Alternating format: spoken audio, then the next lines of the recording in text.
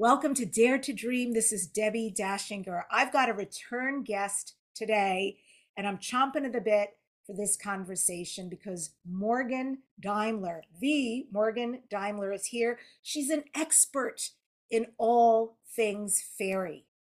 I'm going to recommend also, if you love what you hear today, go back and listen to her first interview on the show because we're covering all new material today. It lit people on fire. I was hearing from so many people who are buying her books and awakening to this idea of fairy with the details that Morgan provides. So, highly recommended.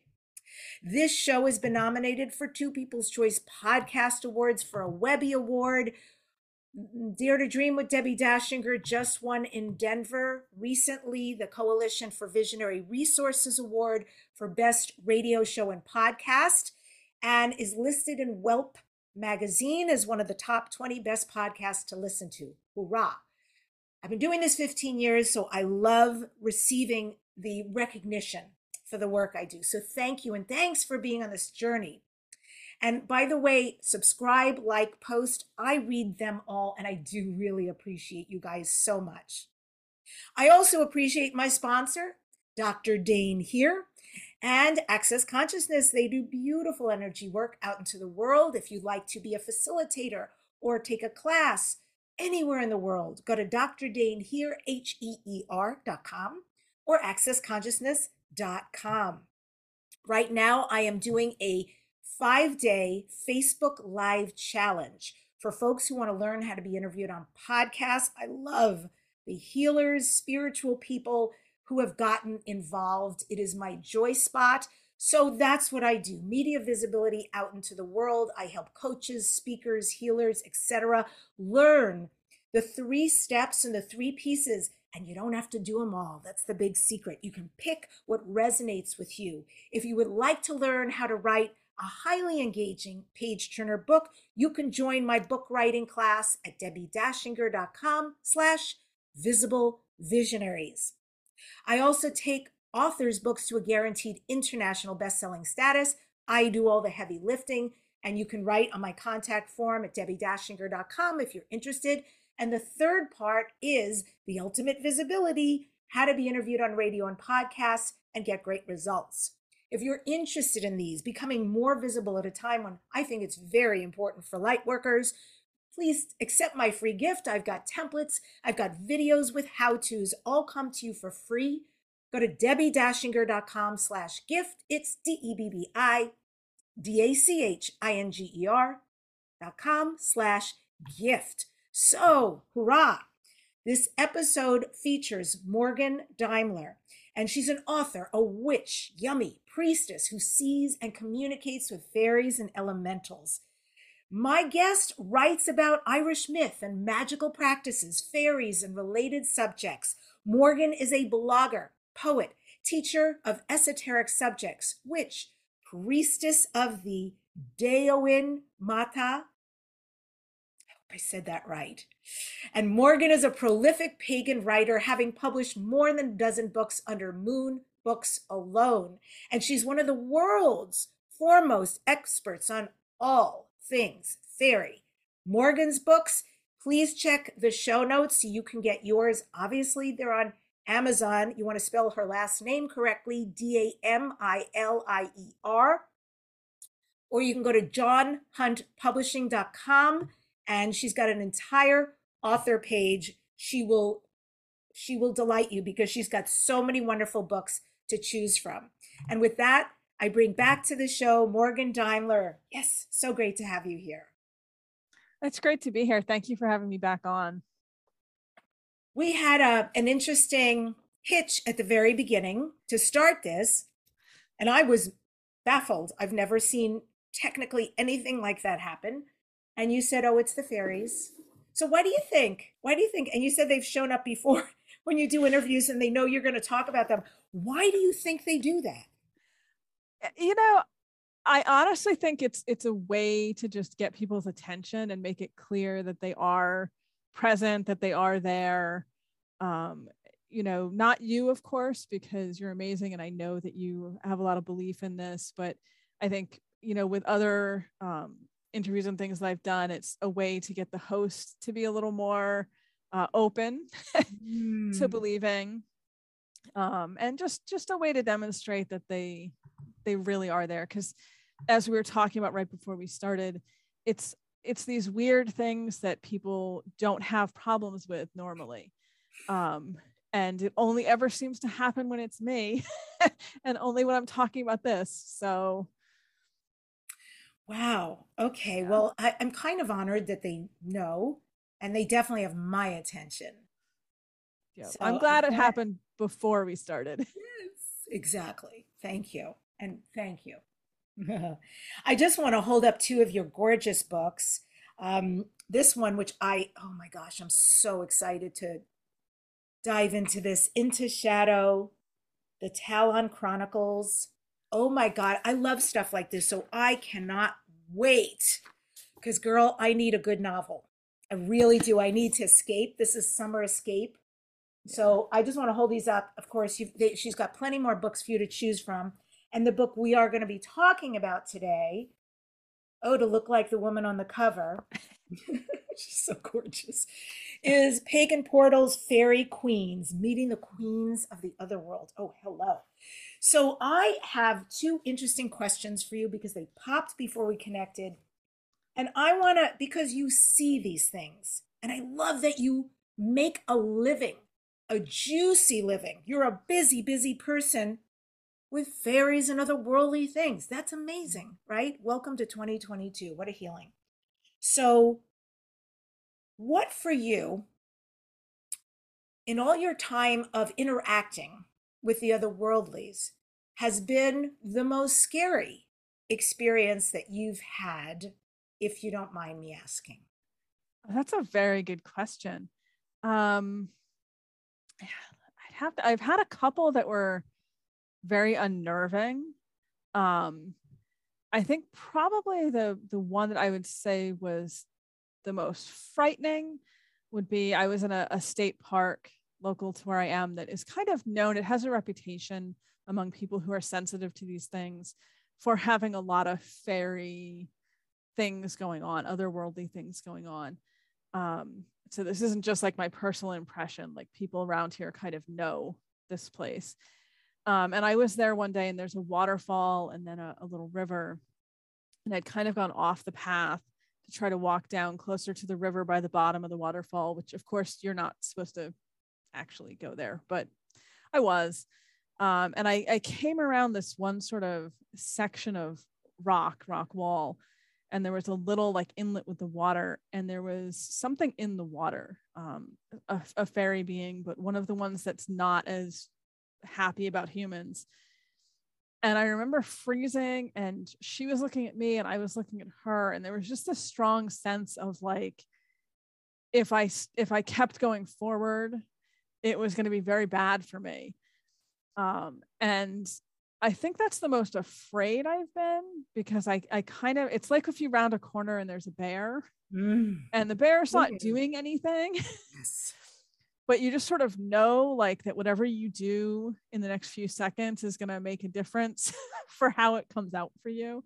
So I just kind of put my hands up and then backed away really slowly and went back around the corner and figured, you know what, she wants to be alone and she does not want me there, and I'm going to respect that and find somewhere else to go.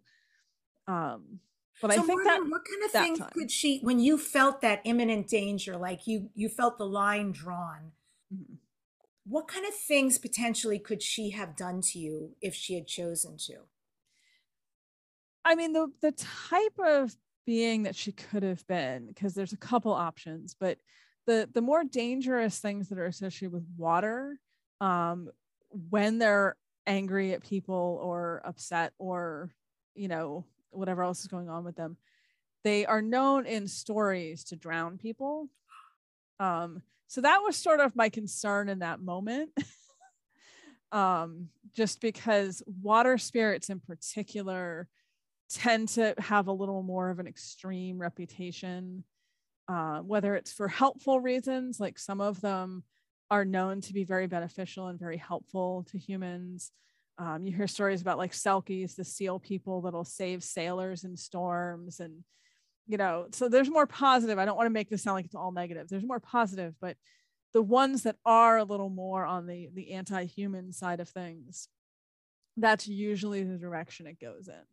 So you're sensitive, you're aware, you can see, right? So you actually had visual contact and obviously self-preservation. It's like, there's other places to go in nature. Don't worry, backing off. So right. You're doing that. Now, let's say somebody comes along who's like, doy, doy, doy, doy, doesn't see elementals, doesn't have a clue like you, and she's there pissed. Could something have happened to somebody who was blissfully ignorant? It could have, and that's usually like the worst case scenario. A lot of times, even people who aren't sensitive, who can't see, but also who just generally aren't sensitive to spiritual things, will still get a very strong feeling of like unease, like that sort of a chill with no explanation, like that feeling of hostility, even if they don't know why. It's only rarely that you'll get someone who will ignore that or push through it. And then usually, that's not gonna end very well. So we do have a lot of stories like in the folklore and even modern accounts of people who run into problems because of stuff like that. Okay, and conversely, what for you, Morgan Daimler, is the most profound, positive, maybe even life-changing experience you've had with otherworldly? Sure. So I kind of, there's two stories I could tell here, and they're both are around healing. One was my personal experience. I was in Iceland with a tour group. We were going to different like spiritual sites, and we had one day that was kind of a more relaxed, like in the middle of things sort of day, and I got very sick, and I was kind of panicking because we're in a foreign country. We're also sort of in the middle of nowhere. It's like 100 something miles to a hospital. And I was like, I really don't know what I'm going to do. Like, we have this one day to rest, but then the next day we're supposed to be back on the bus doing all the things. And so I had sort of walked out, and it's going to sound a little random, but followed a trail of mushrooms to a mushroom circle, which is a thing associated with fairies. And I normally tell people not to do things like this, but I did. Wandered off into the wilderness following mushrooms. And I kind of found this spot, and I just had this moment where I was sort of like, I need some assistance here. And that night, I went to bed. I was sharing a room with a friend of mine, and I woke up, like completely woke up instantly. And it was like 3 a.m. And there were 3 figures standing around my bed. And I remember in the moment feeling very warm. Like, I think I probably had a fever, but not enough that this wasn't happening. And looking at the figures, they were human size figures, and just thinking to myself, okay, these are elves, Alfar, in Iceland.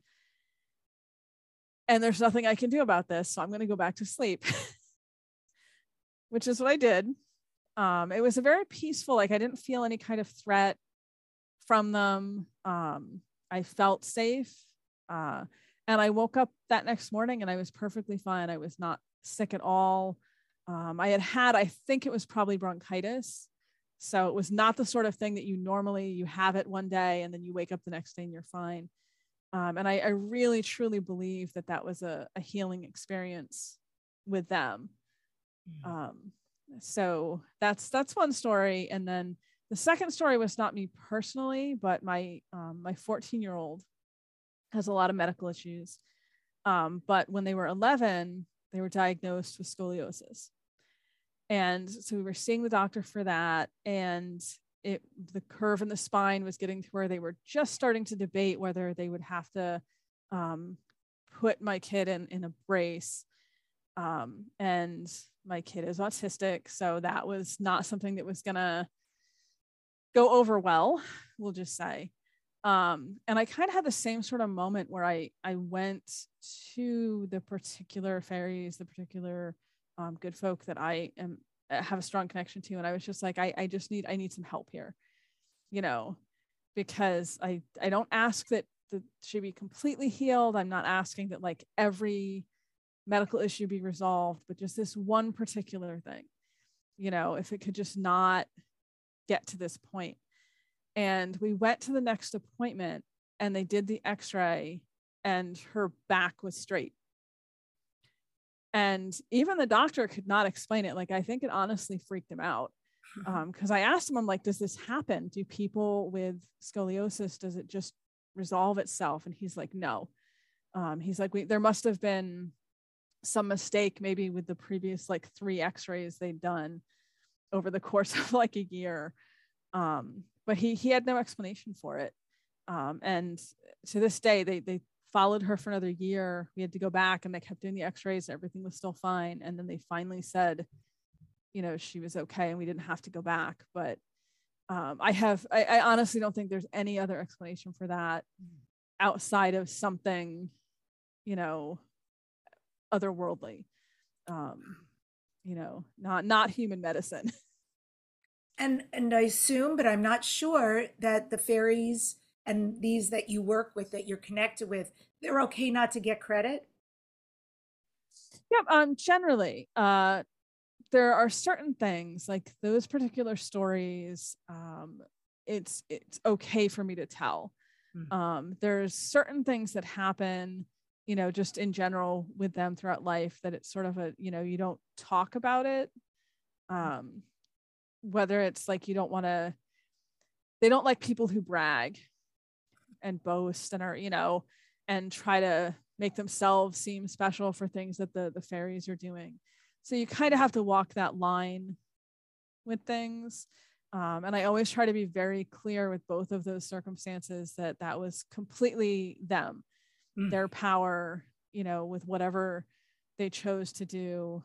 I certainly wasn't commanding anything or ordering anything. I was just kind of asking in a non-specific way, just, you know, help me please with these situations. Amazing stories. Amazing. Yeah. And I do have the x-rays. I can email them to you later if you want to see them. It's a true story. Yeah. I love that. That should be in one of your books for sure. I think with the x-rays. So, okay. Let's go on to this fabulous book, chock full of info. So in this book, Pagan Portals, Fairy Queens, you write this in your dedication. My own journey in fairy was not something I ever expected to intersect with a fairy queen, and yet it did. My own spirituality was not something I ever thought would one day focus on a fairy queen, and yet it does.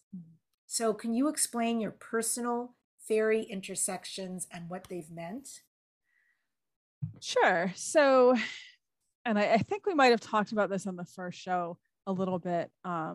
I've always seen these beings. I've had these experiences, even when I was a small child, but it was always just sort of one aspect of things for me, of my spirituality. You know, I obviously I talk a lot about fairies now, and I primarily focus on that. But there was other things going on, like ghosts, human spirits. You know, there was just a lot of things going on. And so for a long time with my spirituality, it was sort of diverse, like most people.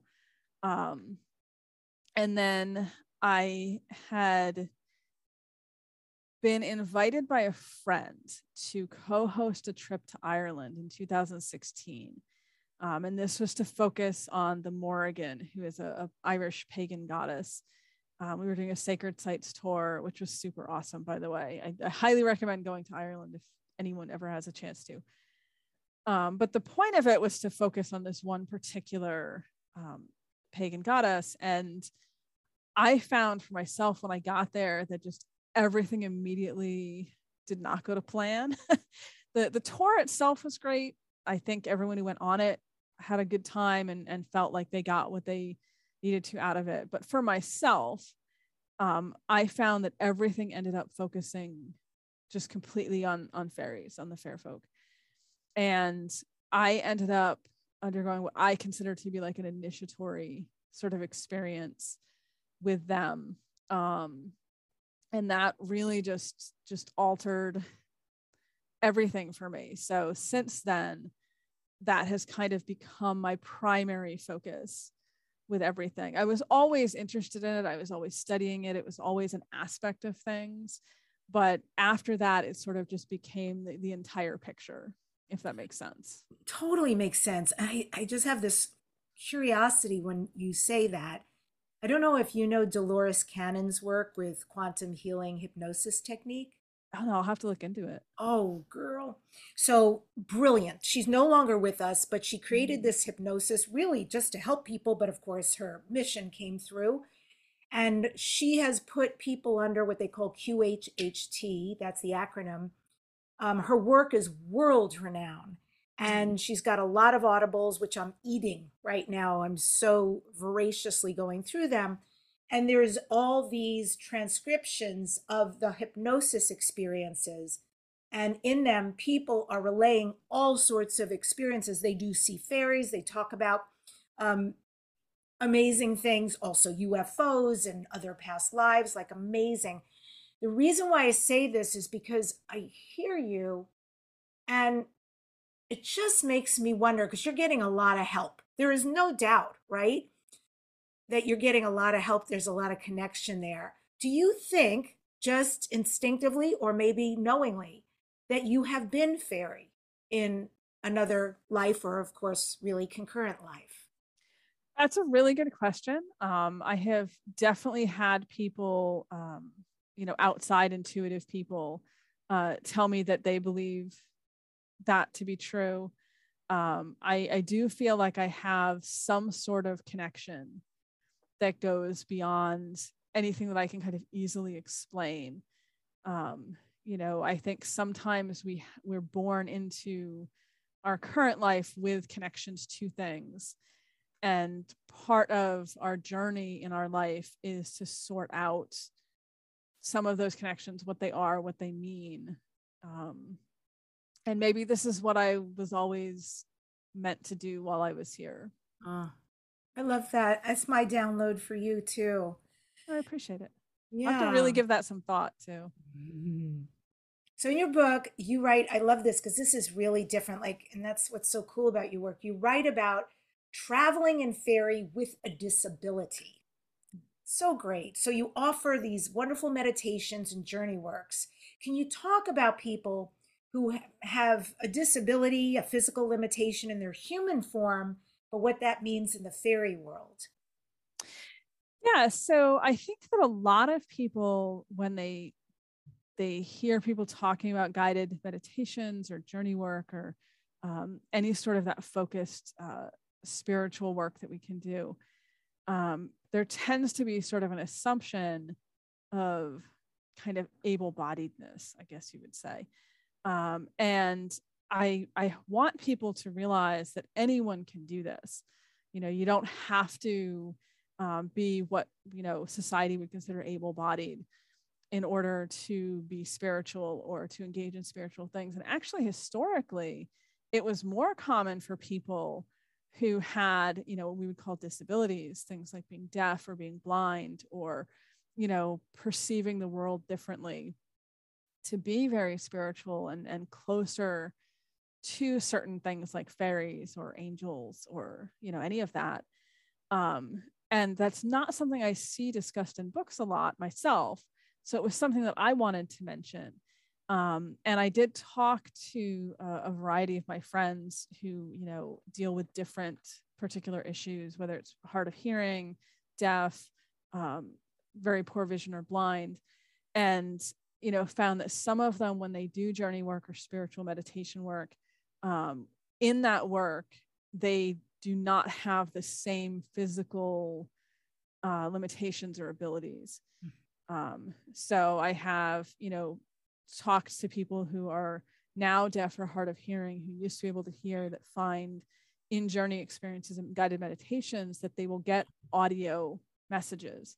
Talk to people who are blind now, but we're not always, that find in guided meditation and journey experience that they can see. And I've also talked to people who find that when they do these things, they do still have those limitations, but those limitations don't affect how they can do that work.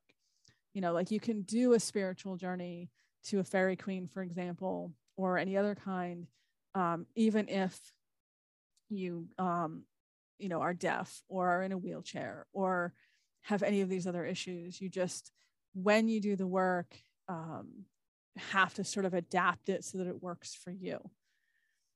So like if you're doing a guided meditation, they're talking about walking up a hill, and you're in a wheelchair, you just have to, in your own mind,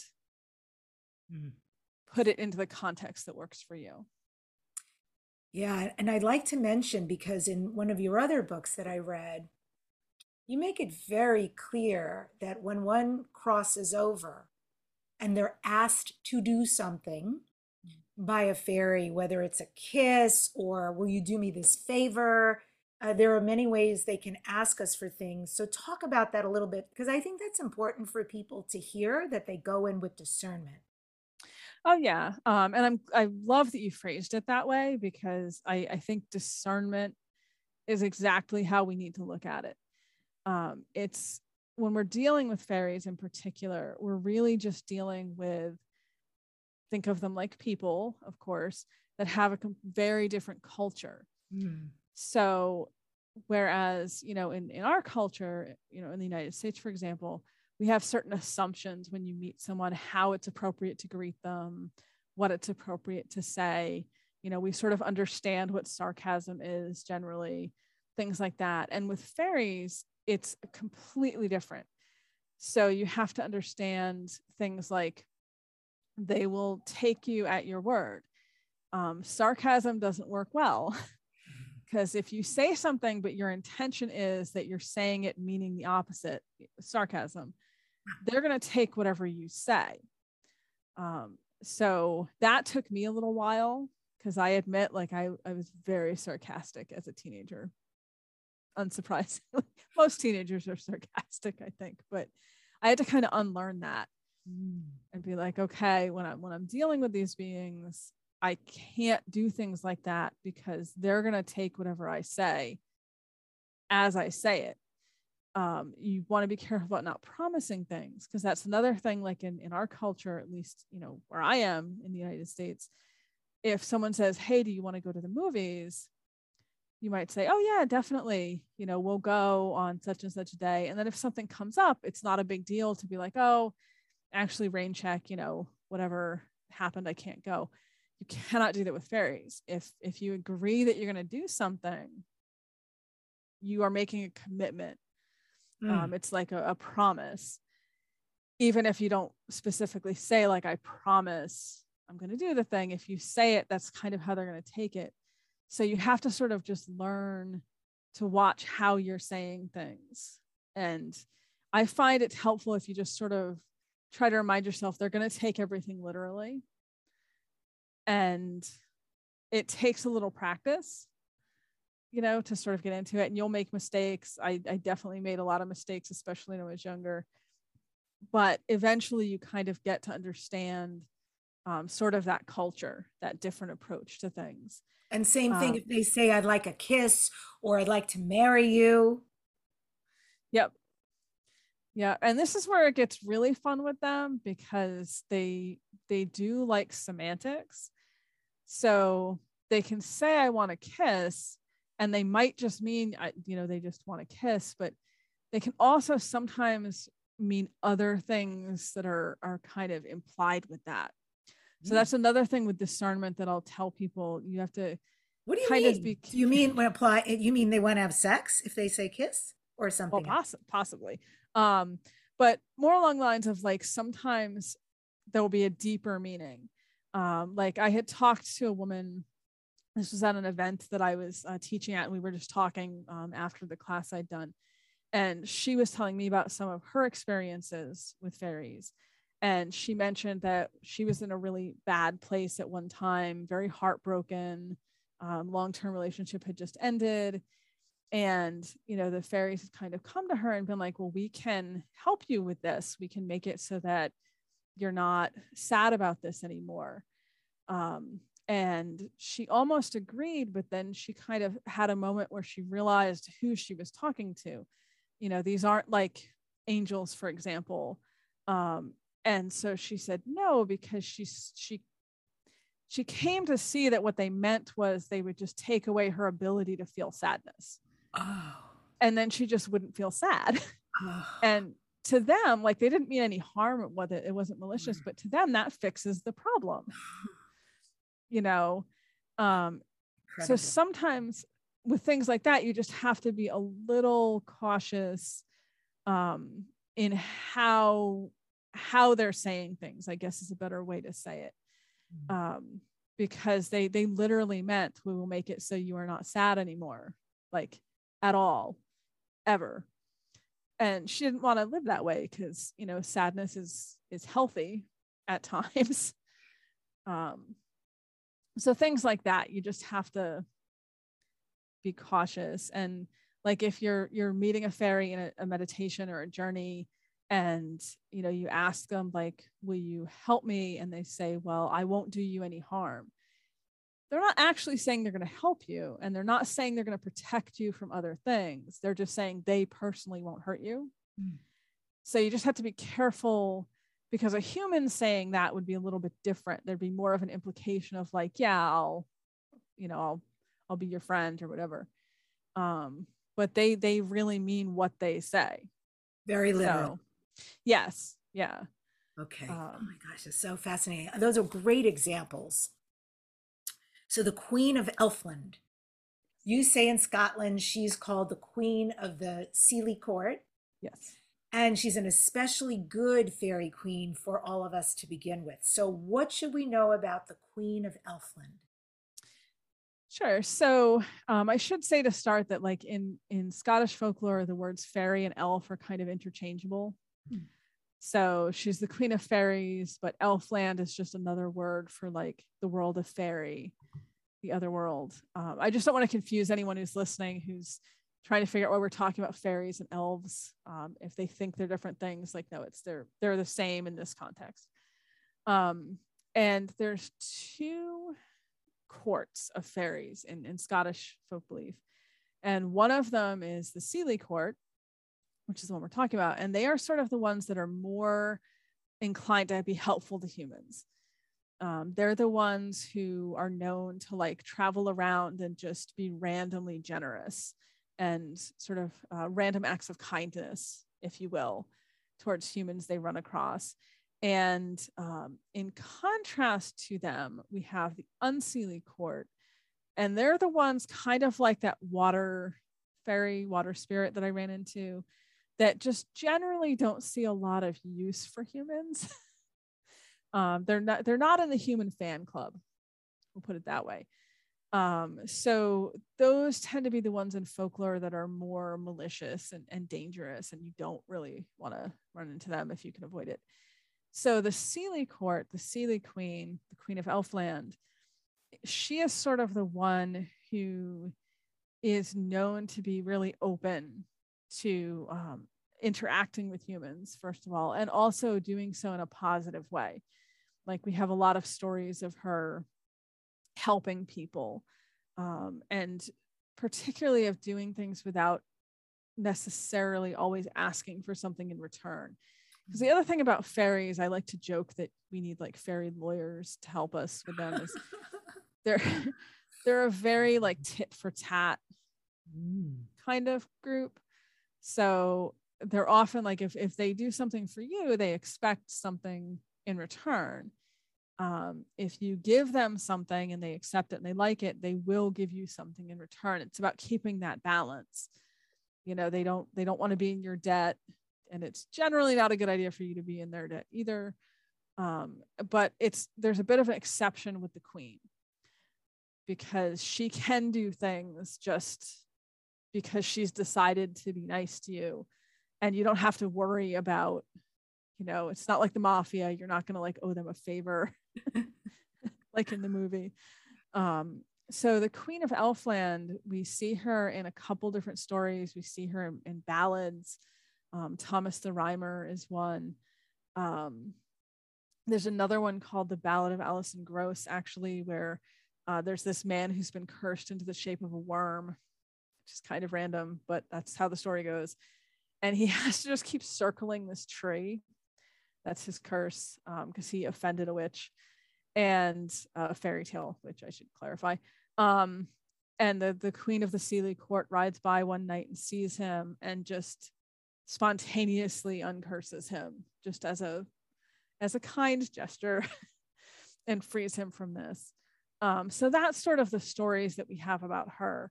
And for people who are interested in contacting these beings and engaging with them, that's kind of what makes her the perfect one to start with, because we know that she's a little more forgiving and a little more generous and more inclined to be interested in humans and being helpful to humans, as opposed to some of the others. Okay. And what about their court system, the Fairy Queen court system? How, talk a little bit about that and how that operates. Sure. So, like I said, in Scotland, we have these sort of two courts. Some people will call them the good fairies and the bad fairies, but I try to avoid that because it's sort of a moral judgment, and it's better to think of it more like the ones who like humans and the ones who don't like humans as much. And they're not either one of them like good or evil or what have you. But it's sort of set up the same way you would think of like a human royal court would be. So you have the queen, at least with the Seelie court, there's a king as well. And then you have knights and sort of all of what we would imagine with like medieval royalty, sort of going on. And then it trickles down to just the everyday fairies, if we can call any fairies everyday fairies. But that's specific to Scotland. So when we look at like Ireland, as opposed to these two opposing groups, what we find is just that there's a lot of regional queens, and kings as well. So there isn't that sort of some really like humans, some don't like humans as much. It's more just whatever area you happen to be in is going to have a queen, or a king who kind of is in charge of that area. Not like these huge expansive kingdoms like we might imagine, but just smaller, like we might think of counties within a state kind of area over here. And some of them are more inclined to like humans, some of them are a little less. Most of them, though, are, especially the kings and queens, seem to find humans kind of interesting and entertaining. Are there important ways to include, for those listening, the fairy queens in our life through our physical space? I have personally found, for me, what works really well is artwork. Oh, There's a lot of amazing artwork out there. And some of it specific to fairy queens. Obviously, it's art, so there's something out there for anyone's taste, no matter what you happen to like. But I find that maybe it's because I'm a more visual person. When I look at something and it's a depiction of a fairy queen, or it's something in that theme, it, even if I'm just glancing at it for a second, it gets that thought in my head. So I'm always kind of reminded and thinking of it. So it's a good way to sort of have that constant reminder. And the fairies in general, and the fairy queens in particular, tend to be, I guess, what we would call like maybe hedonistic. Like they're very into things that would involve the senses. So yeah, it's not a painful thing to try to surround yourself with stuff that's going to connect them, like scented candles, anything that kind of you personally would come to associate with them. But they do tend to like things that we might consider luxurious, which, I mean, they're royalty, so I guess that would make sense. So I've also found that it works pretty well to have things around me that sort of get me in that frame of mind. Is there a way to protect ourselves so that we only call in benevolent beings? There is, and this I think is one area where fairies being so literal with words can kind of help humans out. So if you wanted to, for example, invite things in, you would never want to say, you know, I invite in any fairy being that wants to come visit me, because that's trouble, asking for trouble. But if you say, I invite in any kindly inclined, any goodly inclined spirits that want to be my friends, because of the way fairies are, just by their nature and the way they're sort of bound by that literalness, by the semantics and by the words in ways that humans aren't, you're not going to get anything responding to that isn't agreeing to those terms, if you see what I'm saying. I love that. Yeah, I actually love working with fairies because I find them so much more straightforward, whereas some other types of spirits can be real tricky in a different sort of way. You know, that other spirits lie, fairies don't lie. They can trick you if you're not paying attention to how things are being said. But I find them, once you get your head around that idea, they're much easier to deal with, in my opinion. And what if we have an oopsie? It's like really just out of innocent ignorance, we offend them. Is there a way for restoration? Is there a way to fix the relationship going forward? Yes. And I love that you said restoration, because that's exactly what you'd be looking at. And this gets into that balance sheet that I was talking about with them, that they like for things to be even. So if you say something that kind of offends them, it basically puts you in a position where you would owe them something. So if you turn around then and give them something, and they generally love dairy products, bread, cakes, what we would consider like sweet cakes. So like I find pumpkin bread, for example, zucchini bread, stuff like that works really well. Fresh fruit, fresh vegetables, honey, any of that kind of stuff. Poetry, song, they all love music. So any kind of music is a good option. And just be clear that, you know, I'm giving this, or I'm singing this song, or I'm doing this for you as an apology, to acknowledge that I, you know, messed up or did something I shouldn't have done. And they're very much about that restorative justice, and that'll usually do a lot to fix things. Would that we could use that everywhere in this human world. If something goes awry, that you can say to somebody, I'm going to sing you this song as an apology. Please accept it. I mean, that's really beautiful. It is. I do wish that in the human world we could do that and be like, you know, I am really sorry. And let me sing you. Well, maybe not me, because my singing voice is terrible, but, you know, let me recite you this poem. And that would show your remorse in a way that people would be like, all right, I understand. I accept your apology. Yeah, how special that they can receive like that. Yeah. So let's talk about a few of the gods and goddesses of pagan Ireland. Pick out maybe one or two and share some history, some mythology, some symbols, especially if these gods or goddesses are active in the world today, and the gods or goddesses who are powerful forces who can bless us or challenge us. Yes, definitely. Well, I'll start with a couple that are also connected to the world of fairy, since that's kind of our wider topic too. So one particular god who he used to be a little more obscure, but he is definitely gaining a lot of popularity. So I would say very active in the world today. His name is the Dagda, and it just, in Irish, it just means the good god. And good in the sense of like he's good at everything, he does everything well. And he is sort of connected to particularly ideas of like abundance and prosperity and protection. And you can kind of see why people like him so much. He's supposed to have a cauldron that is always full of delicious food that nobody goes hungry from. You know, so It's he's a good god. His name suits him. He's also said to be the king of all of the fairies of Ireland. So while we have like these individual regional kings and queens, like I talked about earlier, he is supposed to be like the king who's in charge of everybody, kind of over everybody else, according to the mythology.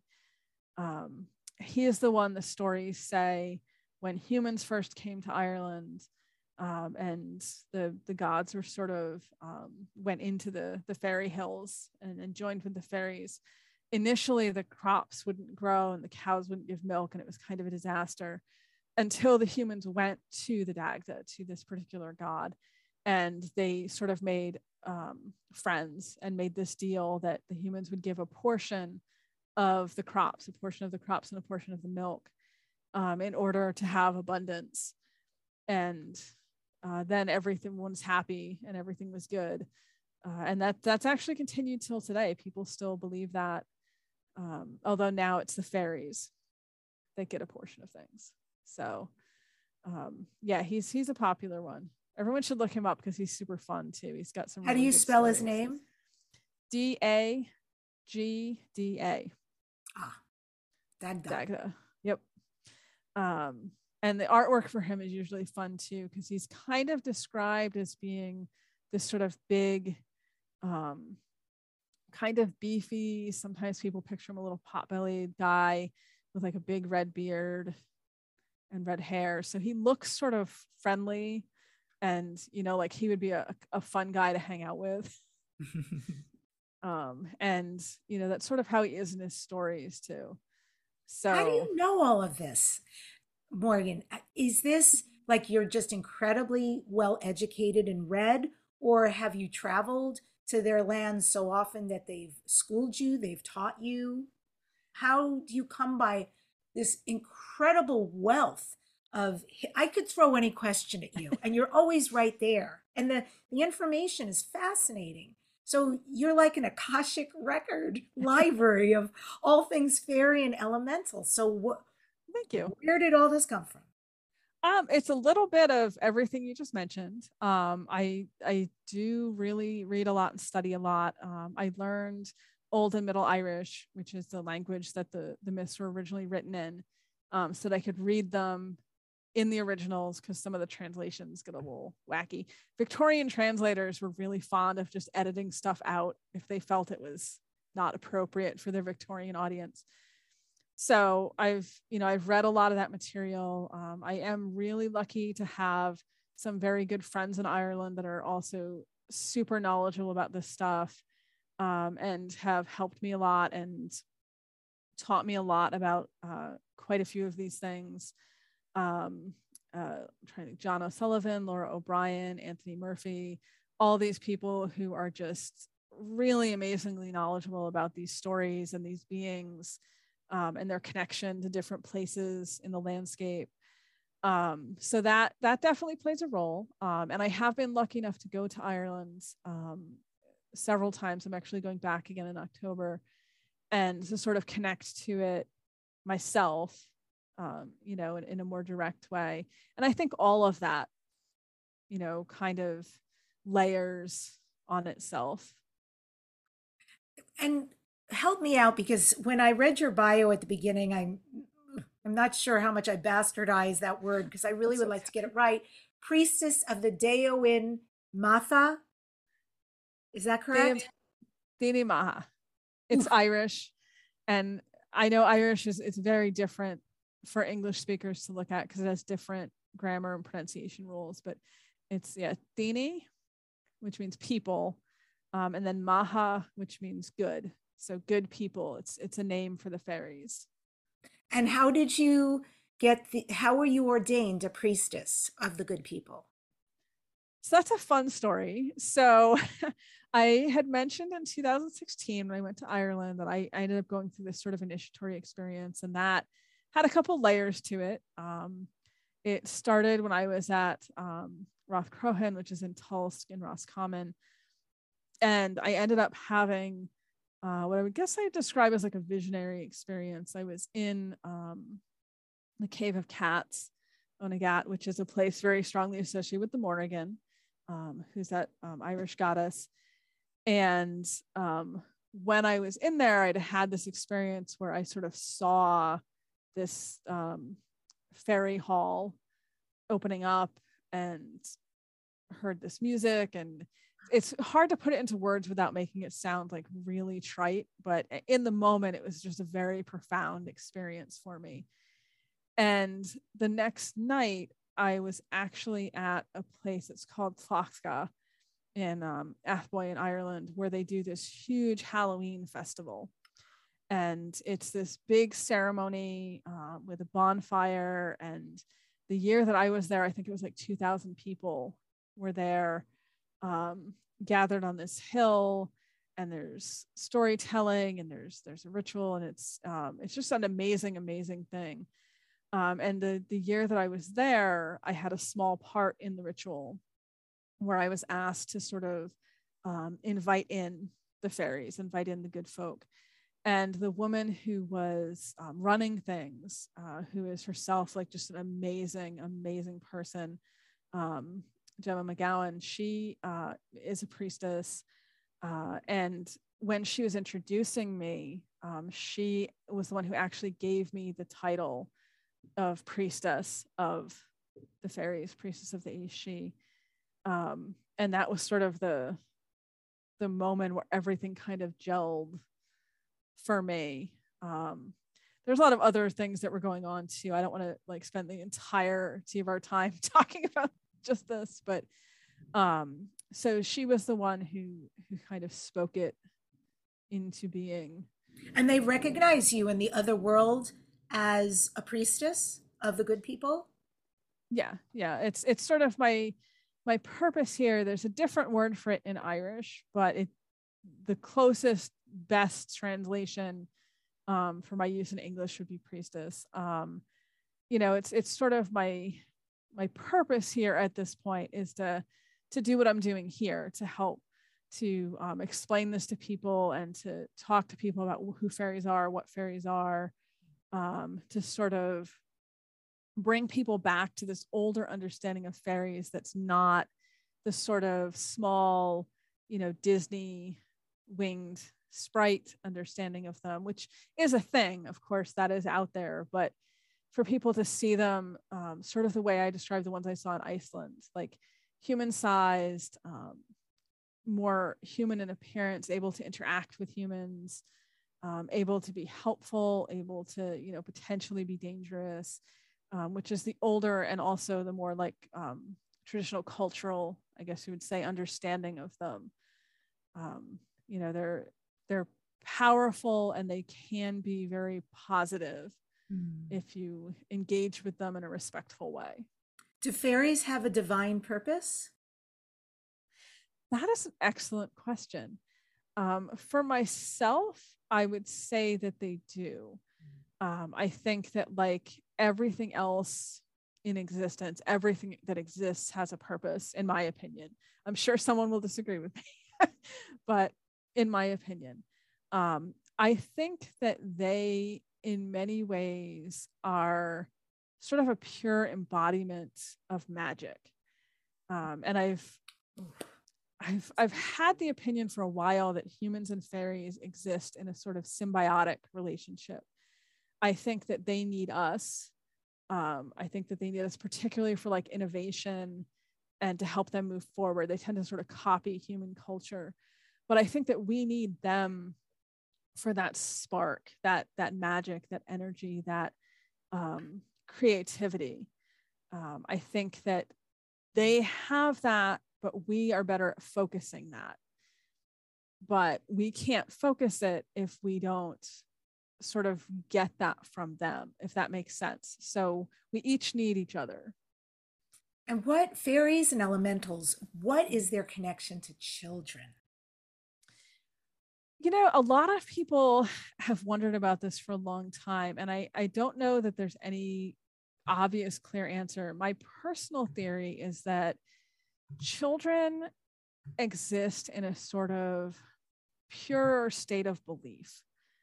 You know, as we get older and older, society, the people around us sort of take that away from us, and teach us that we have to be rational, and that if we have a strange experience, we have to explain it away, even if there's no real explanation for it. Like the doctor with my child's x-rays, there is no explanation for that, but it's easier for him to decide that it is some sort of repetitive x-ray mistake, or something like that, than to believe that it's something we might call miraculous, you know, in this case fairies. But children don't have that filter.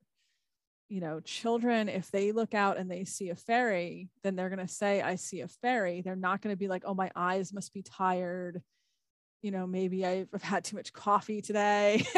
So I'm seeing things. Children just accept the experience for what it is. And I think that then tends to attract those beings, because there's an awareness that this is someone who is not going to try to explain it away, is not going to ignore it, or Yeah. try to. Children have such an innocence. I mean, they believe in Yes. all of this. It hasn't, yet been indoctrinated into them to disbelieve in what they're actually seeing. So Yes. I can imagine they have an ability to even interact that Yeah, maybe we don't. it's really common actually for children to have encounters and to talk about encounters far more than adults. There was a fairy census that was done online where people would write in and describe fairy experiences they'd had. And someone had kind of gone through and looked at all the material and realized that 30 to 40% of the accounts were from people who had had the experience as children. Mm. And I think, to me at least, that says that because children are more open to these things, they're more aware of them, they remember them, they don't dismiss them.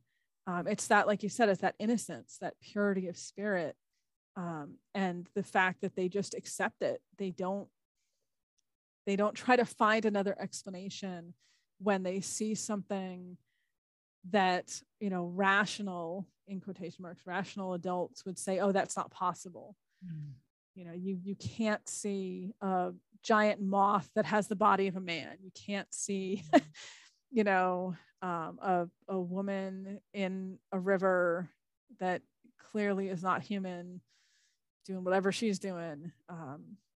Adults find explanations to justify why that didn't happen.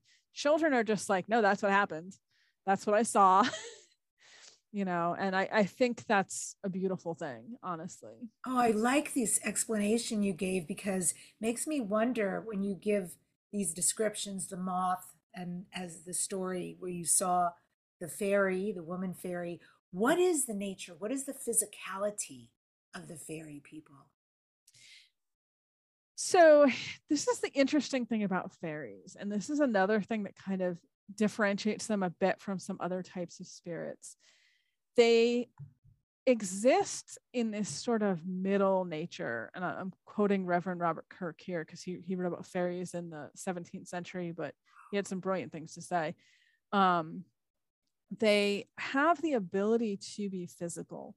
They can physically interact with people, they can be physically present, but they also have the ability to be incorporeal, and they seem to be able to control sort of how present they are in our reality, in our world. And we have a lot of stories about this, actually. There's one from Germany of a fairy woman, an elf woman, who came through a wall, passed through the cracks in a wall, and then became, physically solid, and became the wife of the man who was living there, had 4 children with him, and then one day just turned around and disappeared the way she'd come. Became insubstantial and left. I don't know, maybe she decided after a while she didn't want to stay married to him. I don't know. It's very equivalent of divorce. But, we have these stories like that sort of talk about how they can do things that humans can definitely not do, walk through walls, pass through keyholes, all of these things, but they can also be like tangibly real. So it's really fascinating to me. And is there something you do, Morgan, on a daily basis that is a ritual or a practice for you with the fairies, whether that's engagement or not? But how do you show up and what do you do? I mean, for me personally, one thing that I like to do is take at least like 5 minutes every day and just try to find a quiet space. As I've mentioned, I do have children, so sometimes that works more than others, but try to find a quiet moment, um, and just take 5 minutes and sort of go into like a meditative breathing, where I'm counting my breaths and just really let my mind rest on them. I don't know how else to explain it. Like let myself think about them as they are, without sort of trying to process any of it.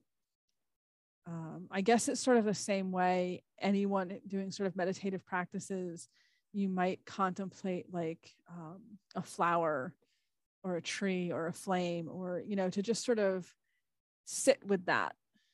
Um, but I find for myself that helps me continue to feel sort of connected to this, to the energy of it, um, and to remind me that it's there along with the artwork.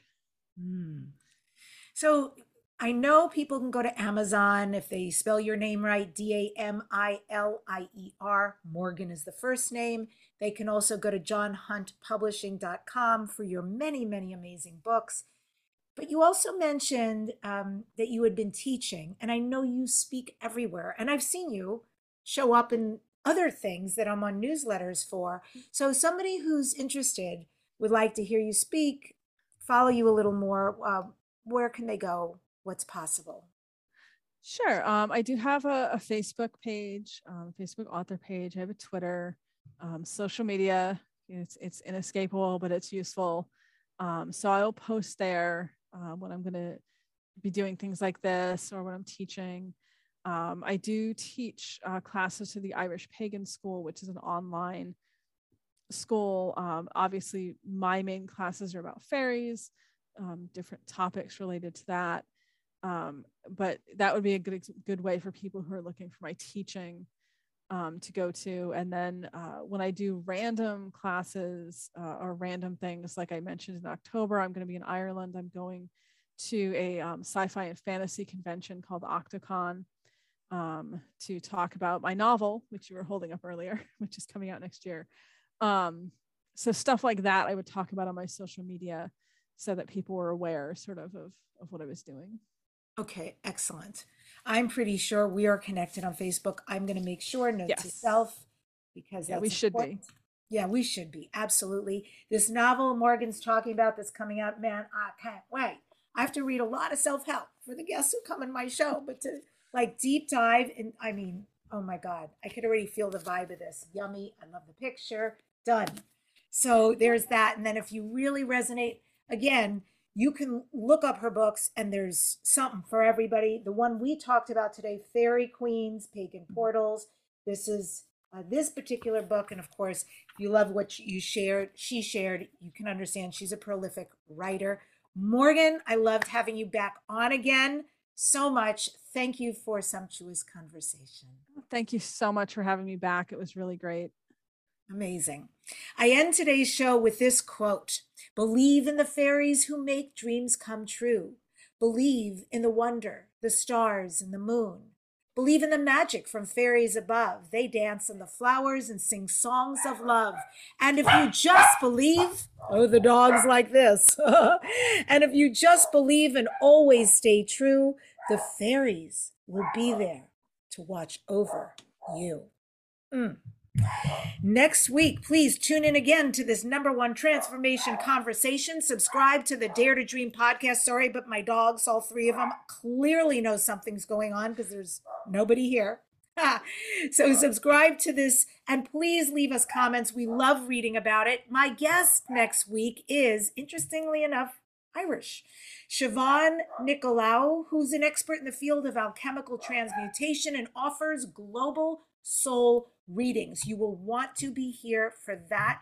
Thank you guys so much for tuning in. As you can hear, There's help everywhere. There's relationships everywhere with the otherworldlies. Just use discernment and do it properly, and you could have an adventure of a lifetime. I adore you all, and thanks for joining us.